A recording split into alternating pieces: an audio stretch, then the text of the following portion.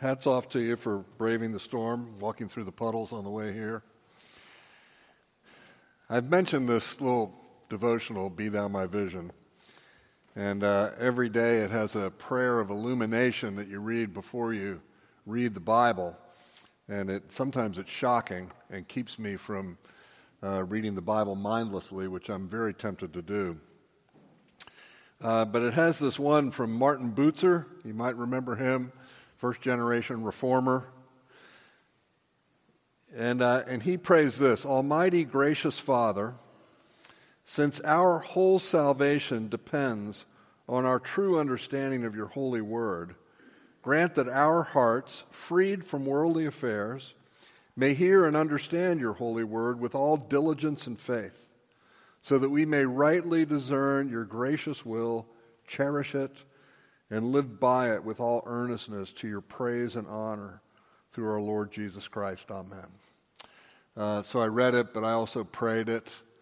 It does add a little bit of urgency to think that our whole salvation depends on our true understanding of God's Word. So with that in mind, let me read to you this section in Hebrews chapter 7 before I preach it. Now, if perfection had been attainable through the Levitical priesthood, for under it the people received the law, what further need would there have been for another priest to arise after the order of Melchizedek, rather than one named after the order of Aaron?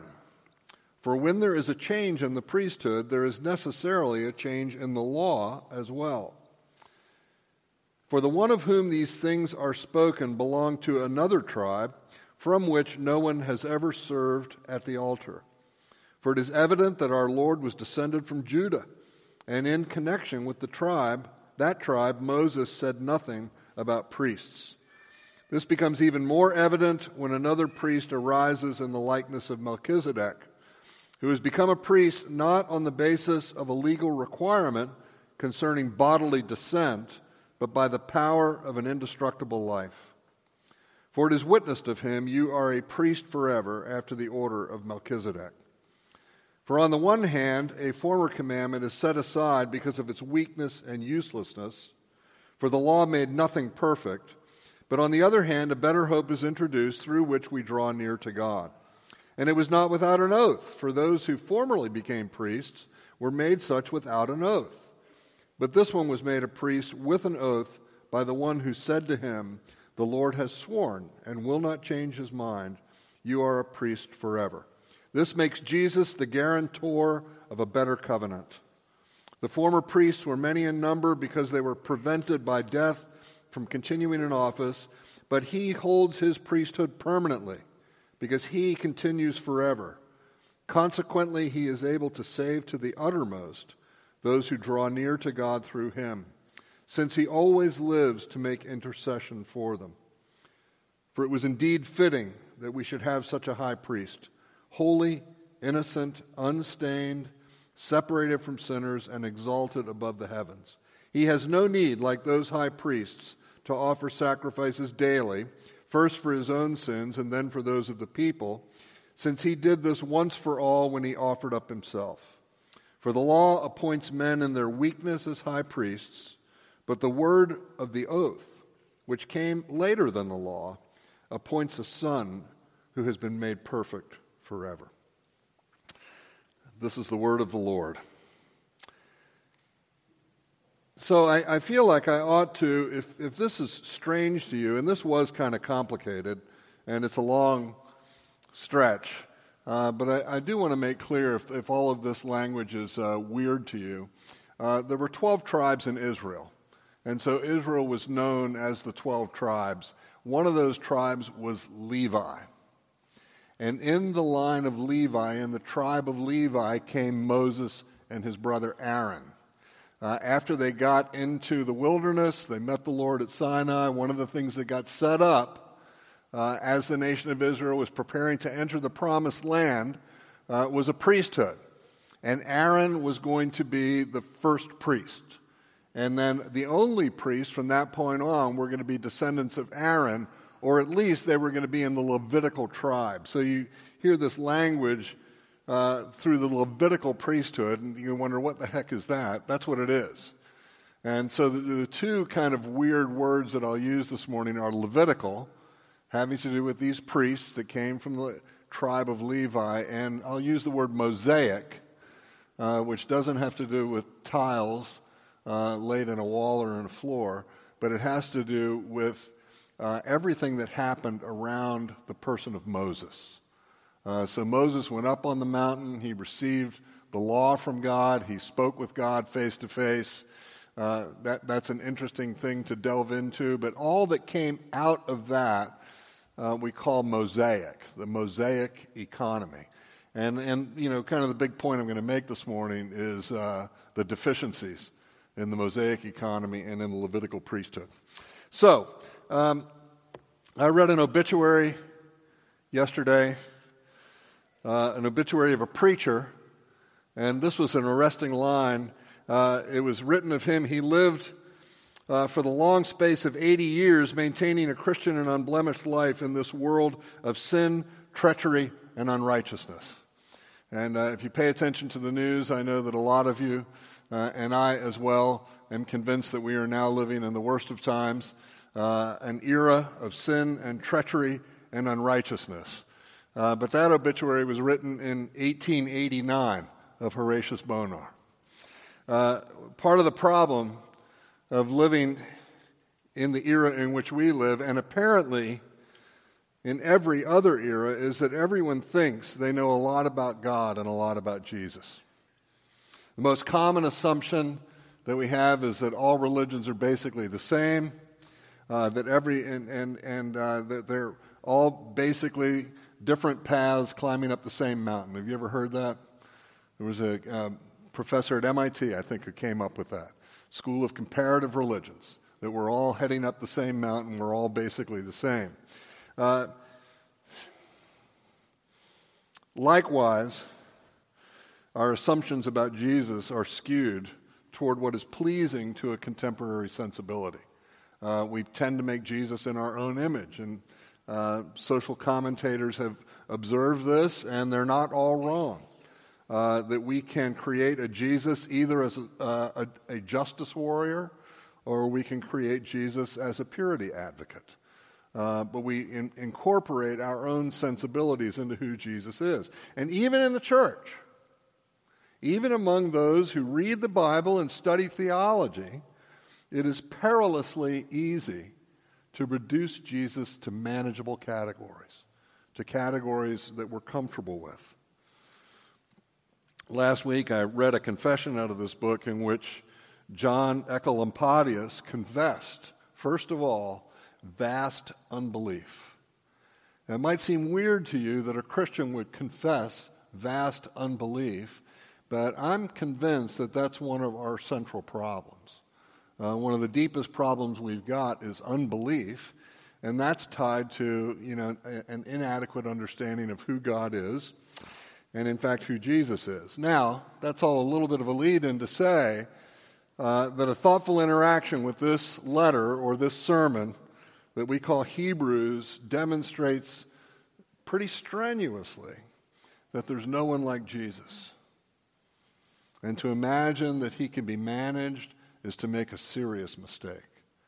To imagine that he is similar in any way, shape, or form with other religious leaders or founders, again, is a huge mistake. And you and I are probably selling him short. And so we want to pay close attention to this. Let's dive in. What the writer is doing is he's still interacting with Psalm 10. I appreciated Tim's introduction to that. Spot on. And Psalm 110 is worth paying attention to. It's worth meditating on, thinking through carefully. And in my mind, the brilliance of what this writer or preacher is doing with this is hard to grasp. It's amazing. He's basically teasing out this half of a verse that says, you are a priest forever after the order of Melchizedek.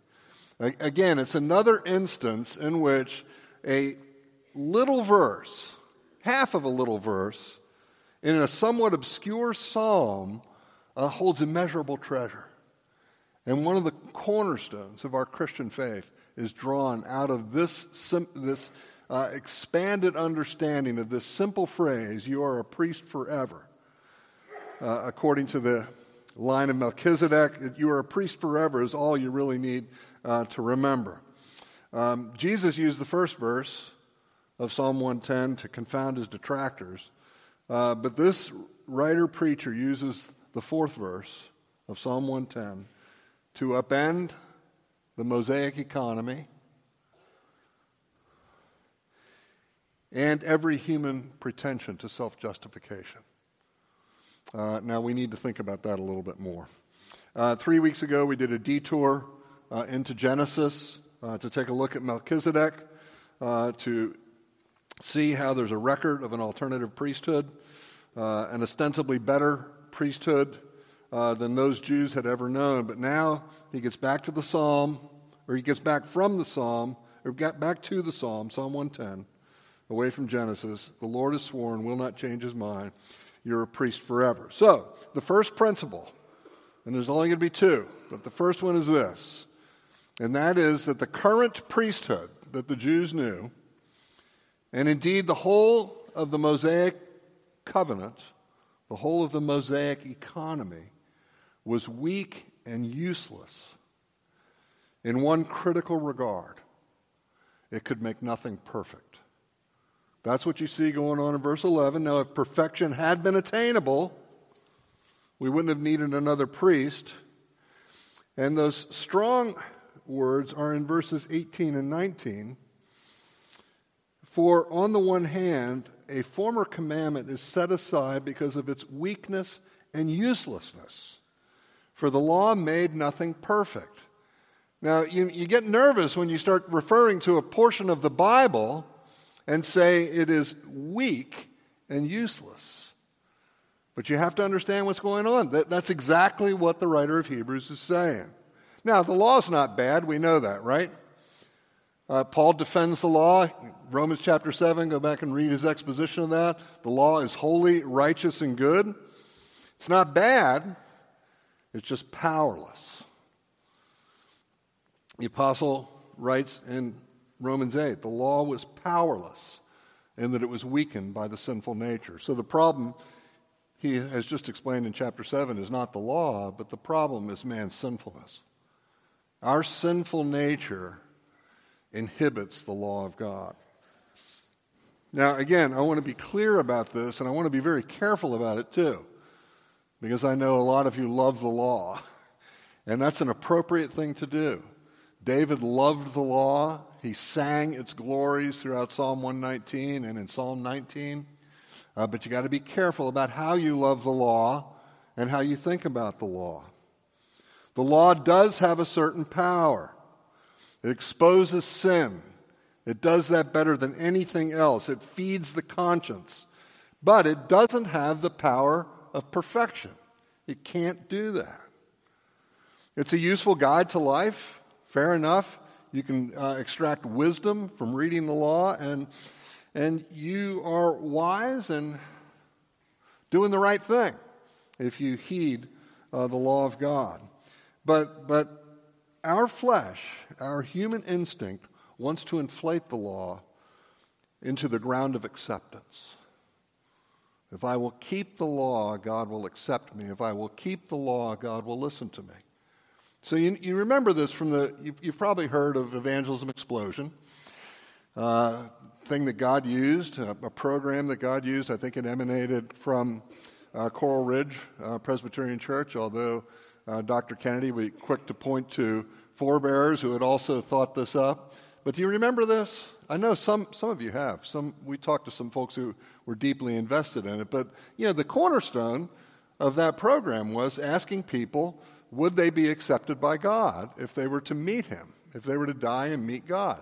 And the general answer, and I've done Evangelism Explosion or a facsimile thereof, the general answer, most Americans would say, yeah, I do expect to be received by God. I expect to be accepted by God. And you would ask, well, why? On what basis? And the answer invariably was, I'm a pretty good person. At least I'm better than that guy. The funniest moment for me was when I was doing jail ministry, and the prisoners were proclaiming their righteousness compared to those guys who were in the bank up the street. At least we're not as bad as those guys. So we all have got this instinct to say that the law, as helpful and good as it is, can actually be used to warrant our acceptance by God. And I've posed the question before, how do you expect God to hear your prayers? If you really have something that you want from the Lord, and you go and you beseech the Lord, and you cry out to him, how do you expect him to hear you? Well, ordinarily, we will shape up and we'll get our act together when we're in that kind of praying mode. You know, how many of you, when you really got serious about prayer, employed fasting to show the Lord you were really serious? And this is all to conflate the law and to turn it into something it's not supposed to be. Kent Hughes, in one of his sermons on Hebrews 7, explains in some detail how the entire Mosaic system was useless with regard to four things. Number one, making atonement, and we'll get to that in chapter 10. Secondly, it was useless regarding the impartation of life. Paul says in Ephesians chapter 3, if life could be gained by the law, then righteousness could have come by the law, and it hasn't. Thirdly, Hughes says that the law is useless with regard to clearing or cleansing the conscience. We get to that next week in chapter 9, or in 2 weeks in chapter 9. And lastly, it was useless with regard to providing access to God. You don't get access to God through the Mosaic economy. And that's what the writer of Hebrews is at pains to demonstrate. I've often heard that it's good to think about the law as an X-ray machine or as an MRI or as a CAT scan. You know, it's good for revealing things that are hidden to the eye, but it doesn't affect healing. You go and get a CAT scan and the cancer can be identified, but the cancer will not be healed. It won't be made better with the CAT scan. That's what the law does. The law exposes your heart. It lets you know what's going on in your heart and lets you know of your need for grace. It's a tutor that leads you to Christ. It's a guardian that takes you in that direction. But it cannot affect perfection. Again, that's the language that's being used here. Now let's talk about perfection. Perfection is usually a funny word, isn't it? What is somebody thinking when they say, well, I'm not perfect? What is that person thinking? Why did they bring it up? My kids used to do this all the time. I'm not perfect. And what they meant by that was, stop bugging me about this misbehavior of mine. Someone says, well, no one's perfect. What they really mean is, I want you to excuse my misbehavior. The problem is that perfection, rightly understood, is precisely what you and I need if we want access to God. We have to have that perfection. And so let's define it. What perfection is in this passage is simply that. It is the qualities necessary in order for you to have access to God. That's what perfection is. That's what perfection means in verse 11, verse 19, and in verse 28. The qualities necessary to gain access to God. So Psalm 24 captures this. I love the psalm. Who can ascend the hill of the Lord or stand in his holy place? Who has access to God is what the psalmist is asking there. Who can ascend the hill of the Lord or stand in his holy place? Do you remember where it goes from there? The psalmist answers, only he who has clean hands and a pure heart, who does not lift up his soul to what is false and does not swear deceitfully. He will receive blessing from the Lord and righteousness from the God of his salvation. Who can ascend the hill of the Lord? Who can stand in his holy place? I think we can ask the same question next week when we have the Lord's Supper. Who can come to the Lord's Supper? the one with clean hands and a pure heart who doesn't lift up his soul to what is false. I'm a little dismayed, actually, by some of the modern translations that pluralize that pronoun. It seems that they miss a very important point about that psalm. Only the one who has clean hands and a pure heart, who does not lift up his soul to what is false. So the first principle is that the Levitical priesthood, the Mosaic economy, cannot provide that. It cannot provide the perfection that you and I need. Now, the second principle is that whereas the law is weak and useless, Jesus is able. That's been mentioned already today in a couple of places. I think it was mentioned in one of the prayers. Jesus is able. In verse 25, he is able to save to the uttermost. Different translations have different words trying to capture the strength of that word. He's able to save completely. He's able to save for all time those who draw near to God through him. That's to say that Jesus is not weak and useless. He's not weak, he's strong. He's not useless, he's necessary. He's not powerless, but he's incredibly powerful. And again, this teases out Psalm 110, verse 4. And the language is beautiful the way it's described there in verse 16. This becomes even more evident in verse 15, when another priest arises in the likeness of Melchizedek, who has become a priest not on the basis of legal requirement, which is the Levitical priest, Aaron, concerning bodily descent, but by the power of an indestructible life. Isn't that a great phrase? The power of an indestructible life. Jesus is not powerless the way the law is. He's rather powerful. And this powerfulness, at least in this sense, in this instance, derives from his indestructible life. And no doubt that refers to his resurrection from the dead. And so I thought about this. This would be an interesting Easter sermon. Usually you go to Romans chapter 1, where he was declared to be the Son of God with power by his resurrection from the dead. Well, not only is he declared the Son of God with power, in power, but he also fulfills, explains, makes sense of, illuminates the enigmatic appearance of Melchizedek and this curious reference in Psalm 110. I don't imagine anybody had any idea what that verse meant until it started getting unpacked in the New Testament church. That Jesus has become a priest forever by virtue of his indestructible life. The resurrection is central to our faith. It's why we meet on Sundays. We're going to celebrate it at Easter within a month. But it's always good to remember and reflect and think about that. That Jesus was resurrected from the dead, the first and only human being to be resurrected permanently from the dead. Peter, when he preached in Acts chapter 2, said that death could not hold Jesus,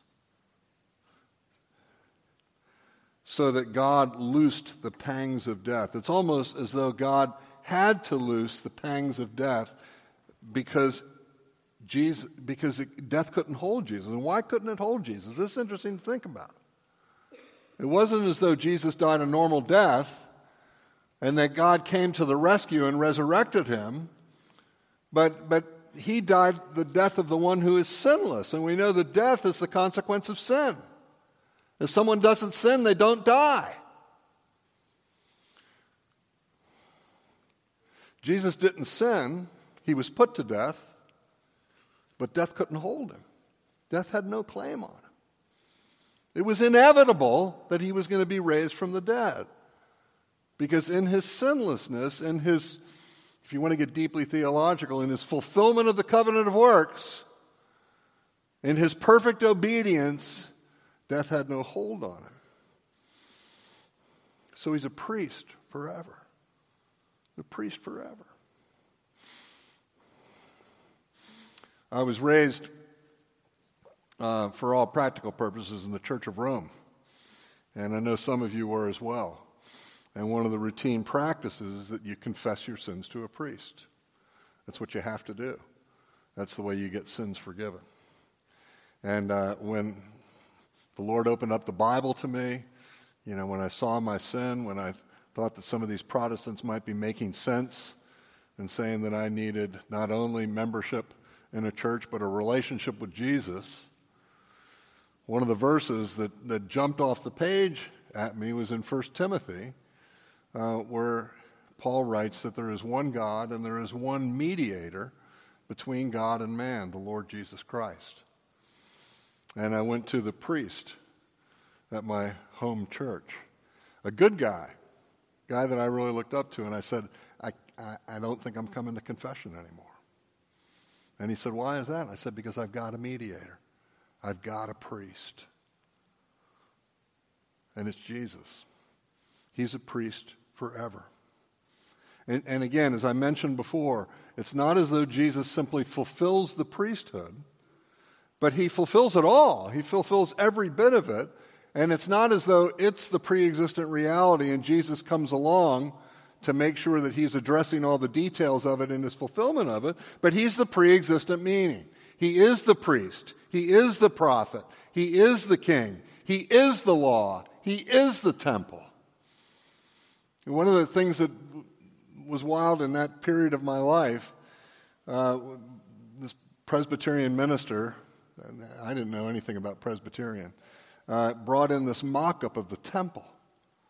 And everything that was in the temple, all the artifacts, that there was the holy oil, there was the holy water, there was the showbread, there was the altar, there were the candles, and he showed us the way Jesus explicitly fulfilled every artifact in the temple. That he was the anointed one, that he was the one who gave the water of life, the living water, that he was the light of the world. He was the light in the darkness, that he is the sacrifice offered on the altar. He's the bread of life. He's all of that. It goes all the way.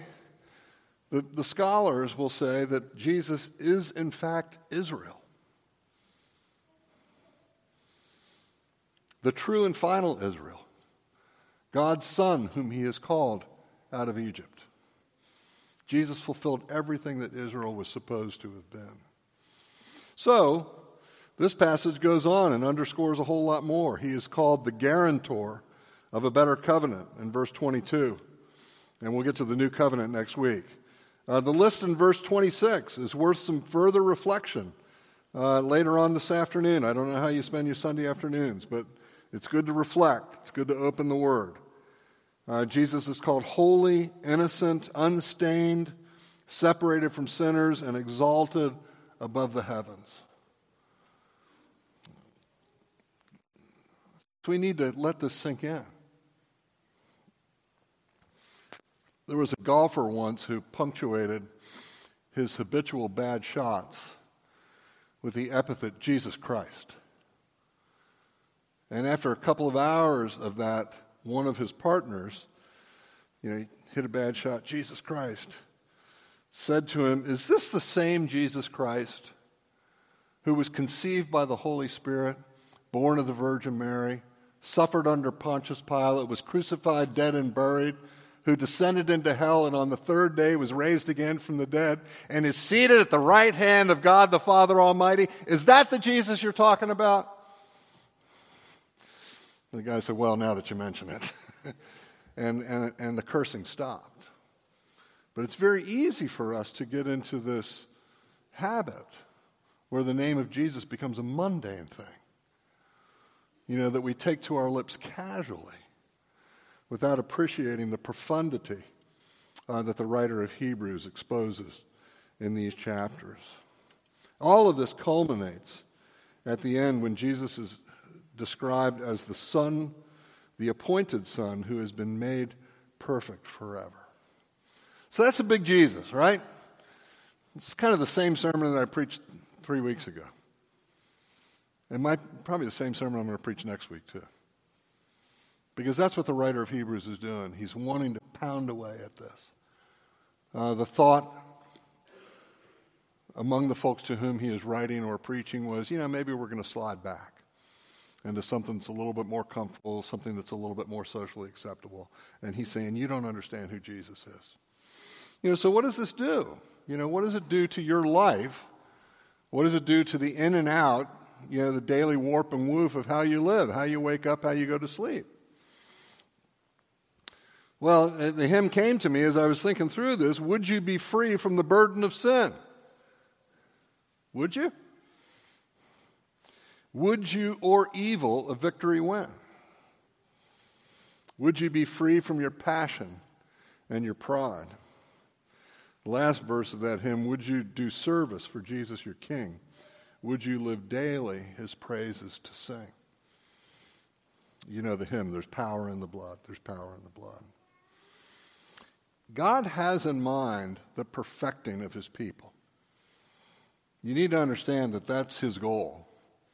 His goal is to make you perfect. His goal is to make you holy.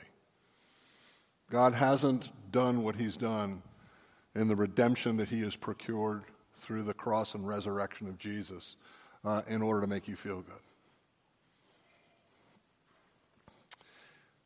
By faith, you can ascend the hill of the Lord and stand in his holy place. By faith, you'll be able to approach the Lord's Supper next week. But there is kind of that curious already not yet that's happening we always need to hold on to. By faith, your hands are clean, but they're also becoming clean, right? By faith, your heart is pure, but it's also becoming pure. You've got problems, to be sure. You've got them.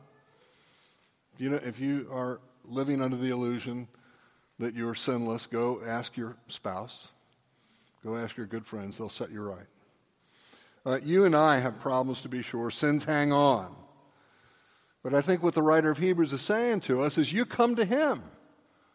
You come to him. This is kind of the focus of where we're going. So we come to him, the author and perfecter of our faith. We fix our hearts, our minds, our thoughts on Jesus.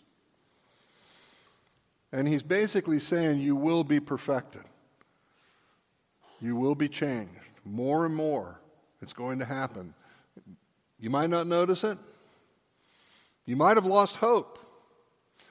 But in fact, the promise is there that this good priest, this faithful priest, this true priest, this real high priest is in the process of perfecting his people. And in this way, Jesus demonstrates one of the ways in which, as the writer introduced the letter, one of the ways in which he is the radiance of the glory of God and the exact imprint of his nature. Amen? Amen? All right, let's pray. Father in heaven, we are much more needy than we know. Please give grace. We are very thankful that the promise